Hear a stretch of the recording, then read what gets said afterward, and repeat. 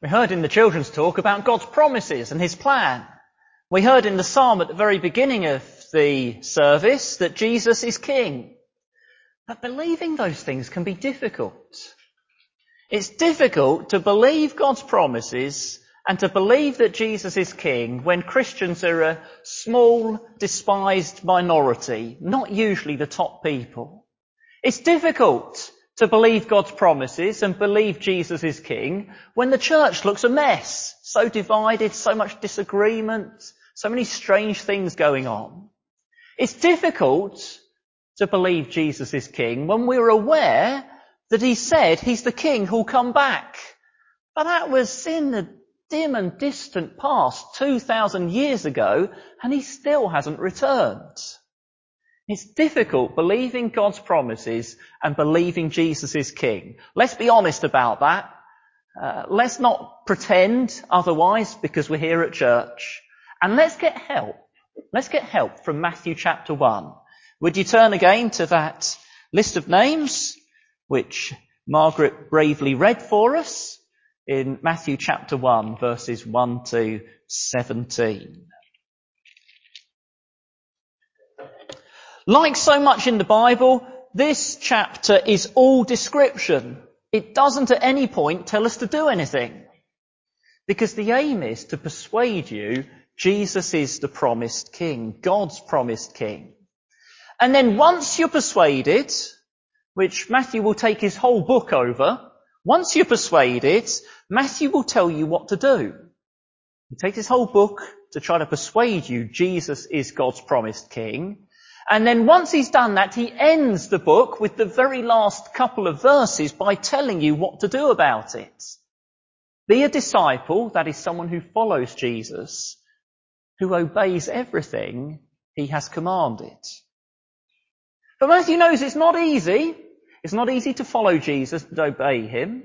It's not always easy to believe he's the king, so he first spends a lot of time trying to persuade us.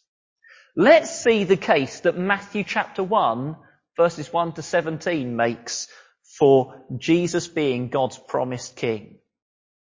Here's the first thing, and Sam's already told us in his children's talk, this one. God is working out his plans and his promises. These verses are telling you that God is working out his plans and his promises. Now, children, when the Queen dies, who's going to be monarch of the UK?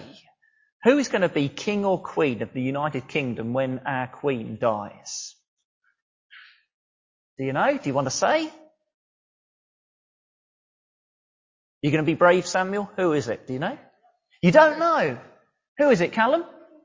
Charles, that's right, Charles. Why is it Charles? Are we going to get a vote? Has he been voted for? Has he won a talent competition?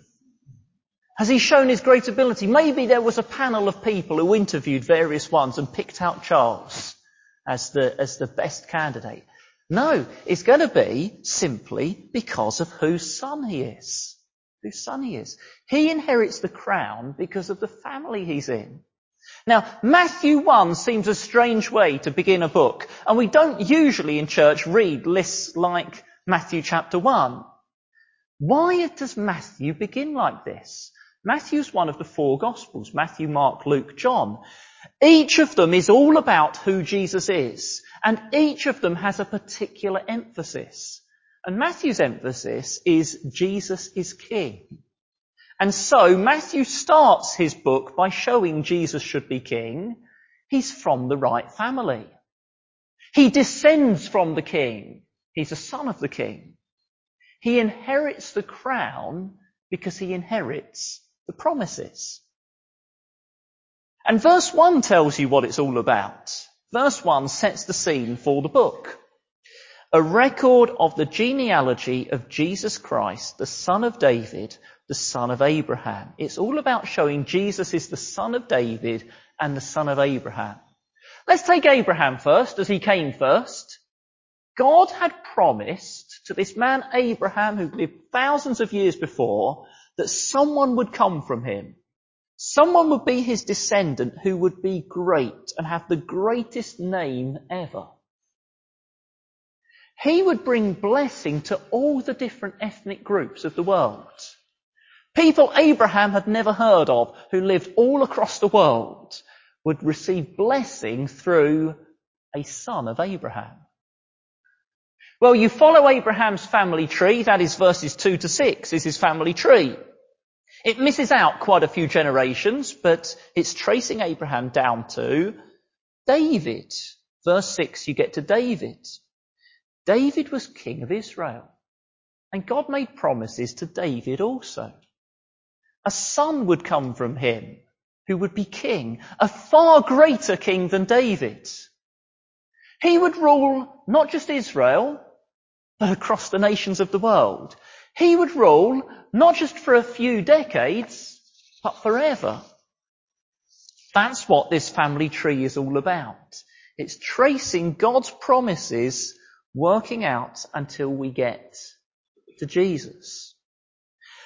And that means this family tree is also a summary of all the history that had happened up to Jesus.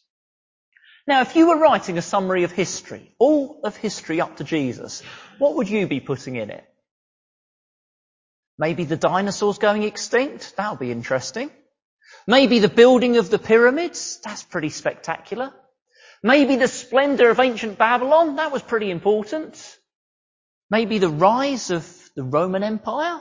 That's shaped the world.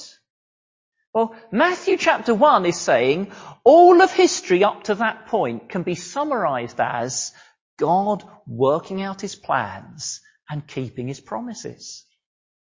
He promised a king who would be the son of Abraham and the son of David, and he made it happen. There's the first thing that Matthew 1's telling us. Here's the second. Through humans, Matthew 1 is summarizing history. And it's saying it's all God's plan to prepare for his promised king. It's all God at work. But what is verses 2 to 16? How would you describe what verses 2 to 16 is? It's a list of humans. And they're all doing a very ordinary human thing. Well, an amazing human thing, but we're used to it. It's very ordinary. Having children. It's humans having children. Doing something very ordinary. There's a simple lesson here. God is in control, working out his plans, but he does it using humans. Very simple lesson. God is at work. He works out his plans. He keeps his promises, but he does it using humans. Very simple to state, but actually it's not so simple when you try to figure it out, because we can't figure out how it works. Behind this list of names is a whole load of choices and a whole load of actions, human decisions being made. And behind those is God's plan. Let's take one example, verse 5.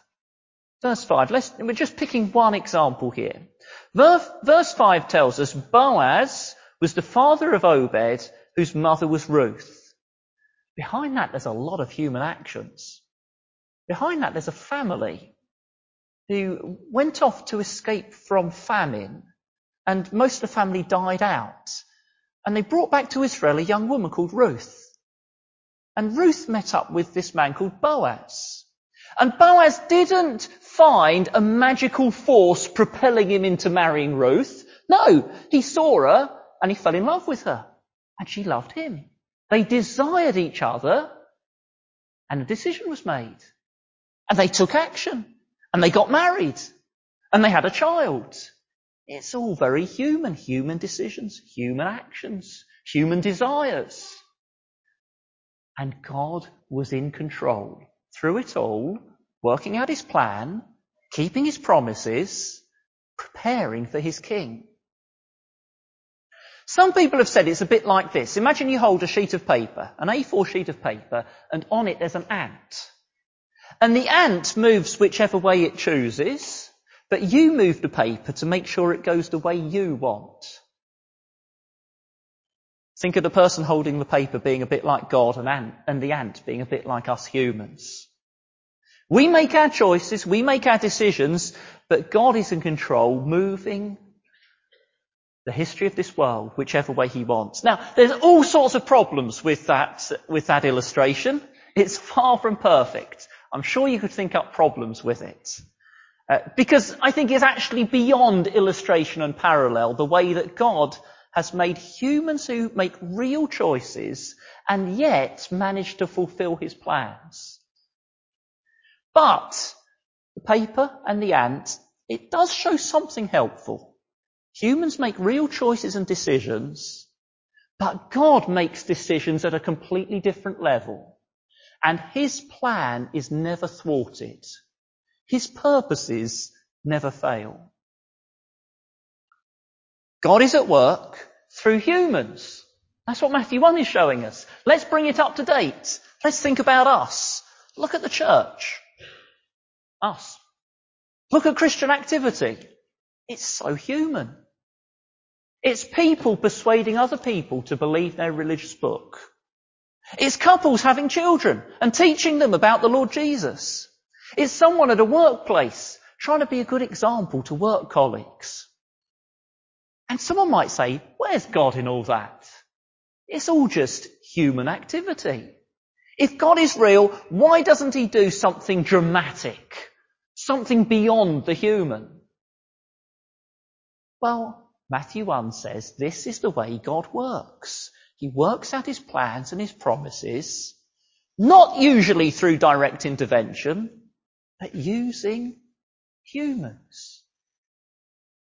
And I reckon if you think about it, it makes sense. It makes sense that the Creator who made this physical world with its regular processes and placed humans here who clearly are so significant to the planet, since that's the way he set things up at the start, isn't that the way you'd expect him to work? Isn't that likely to be the way he fulfills his plans for history? Third thing from Matthew 1, in unexpected ways.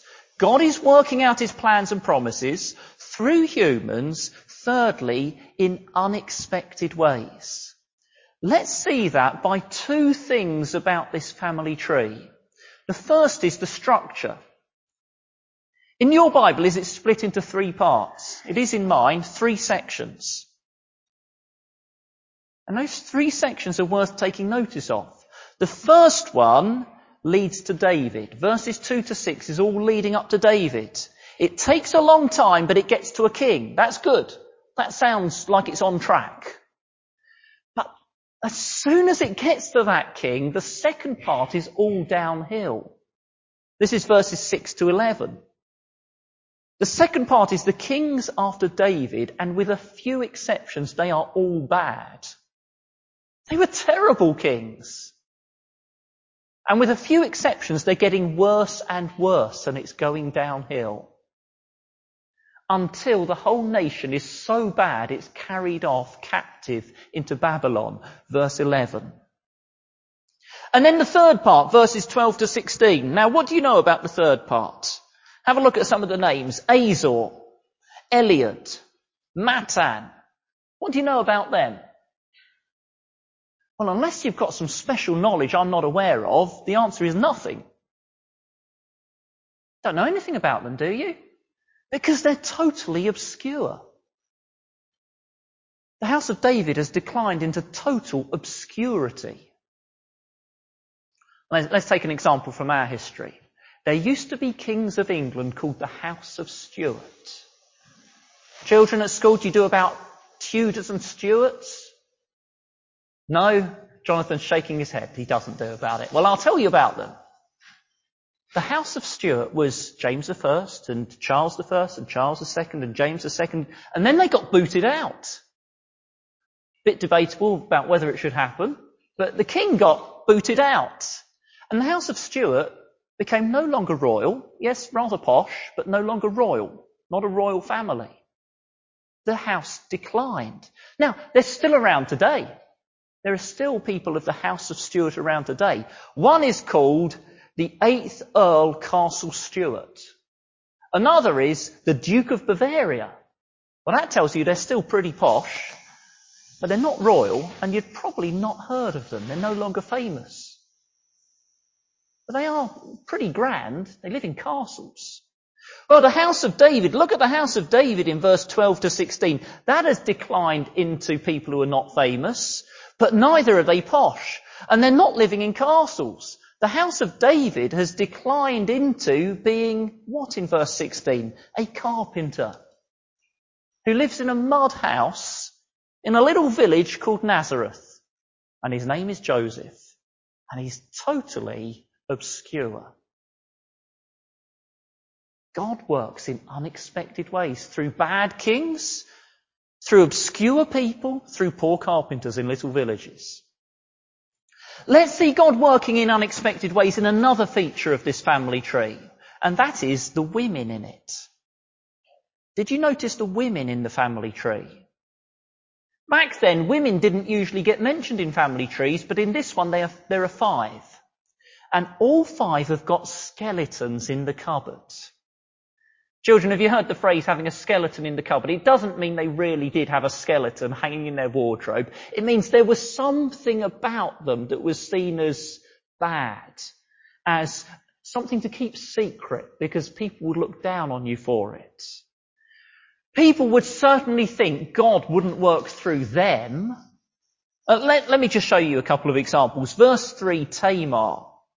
I'm not going to go through her story. It's really horrible. But I'll just tell you, Judah was her father-in-law as well as the father of her children. That means there was incest there. Judah and Tamar have a shocking story, but it's part of the family tree of Jesus. Or what about verse 5, Rahab? Who was Rahab? Well, she was a Canaanite, and the Canaanites were the enemies of Israel. And not only was she a Canaanite, but before she turned to God, she was a prostitute. How could God use people like that in his plan?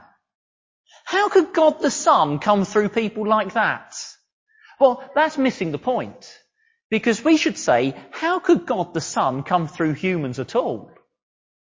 Let's imagine if we made a measure of goodness on this wall.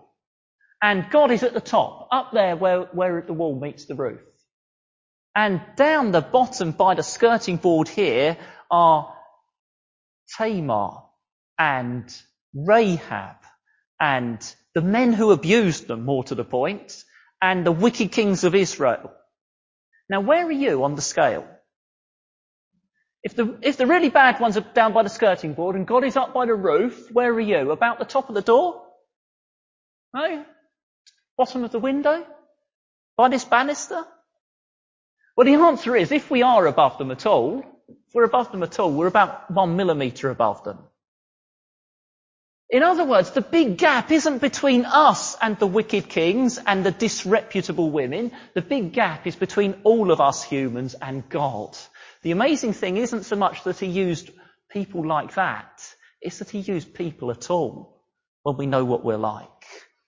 But God works in unexpected ways, including through people with all sorts of faults and failures and even sins and skeletons in the cupboards.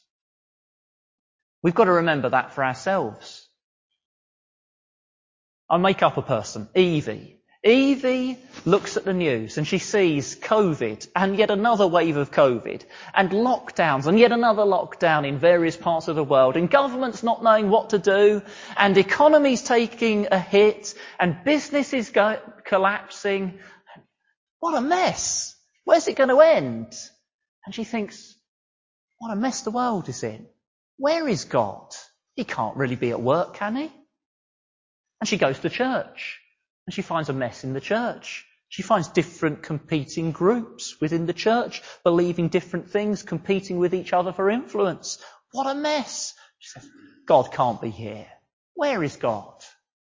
And she looks inside herself. And if she's honest, she finds a mess there.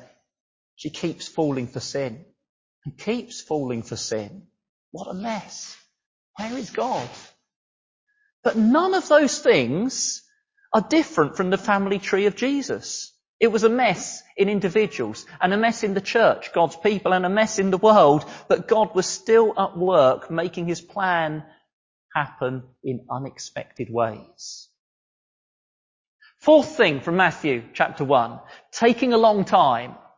God is working out his plans and promises through humans in unexpected ways, taking a long time. God made a promise to Abraham. When? You take a guess at when? Do you know what year that would have been? Roughly 2100 BC. That means it took 2100 years for the promise to happen. And then God made a promise to David. Do you know roughly when? Very roughly, about 1000 BC. That means it took 1000 years, roughly, for God's promise to happen. Now, as you read in the Bible about the first Christians, you find they were motivated by this. This was their big motive. Jesus is king and he's going to come back. Well, you say, it was all very well believing that back then, but look, it's 2000 years later and he still hasn't come back. Can we really believe it? Matthew 1 is saying to you, God is at work. His plan is happening, even though he takes a long time. Last thing from Matthew chapter 1. Last one. It's all about Jesus. It's all about Jesus. I'm trying to persuade you to believe God's promises. I'm trying to persuade you that God is in control and he's working out his plan, despite all the things that make that hard to believe. But it's not an abstract, vague idea about God's plan. Matthew 1 is all pointing to Jesus. Now, of course, the family tree is all heading to Jesus. We all know that because we heard it read. But it's also pointing to Jesus in another way. It's pointing to Jesus by saying he's the sort of king that fits this family tree. He's the sort of king who fits God's way of working. What have I been trying to tell you? God is at work through humans in unexpected ways, and he takes a long time. Well, that's Jesus. He's God come to work in this world. God come as a human. God taken on a body and become a human. And not the sort of human you might expect. He looks so ordinary and poor, an obscure carpenter in a village called Nazareth. He looked a disgrace as he mixed with the worst sort of people in society, and people looked down on him and said, he can't be anyone good. And he looked a mess as he hung on a cross, battered and bleeding. And even his disciples looked and said, we've got it all wrong. He can't be the king. Where is God? And the answer is, there is God, hanging on the cross, dying to save people he loved. Matthew 1 says, it may be difficult to believe God's at work and Jesus is king, but actually it makes sense. It fits, Jesus fits with how God works in the world. Matthew 1 is part of the evidence to persuade you Jesus is king. Are you persuaded? Are you persuaded that Jesus is king? If you're not, keep reading through Matthew. There's a lot more evidence. I've only told you a tiny bit. There's a lot more. Keep reading through Matthew. Come and ask me your questions about Jesus. I'd love to hear them. If you're not persuaded, have an open mind to getting persuaded Jesus is king. If you are persuaded, well, the other end of Matthew tells you what to do. We've just looked at chapter 1, but the last chapter, the last verses of Matthew tell you what to do. If you're persuaded he's king, be his disciple who trusts him enough to obey everything he commanded. Let's pray for God's help to do that. Lord God, we thank you that you treat us reasonably and you give us evidence and you show us why we should believe Jesus is king. Please may we be fully persuaded, including when life confuses us and the world confuses us, and even What we see in our own lives confuses us. But may we be persuaded enough to keep following Jesus, obeying everything he's commanded. We ask in Jesus' name. Amen.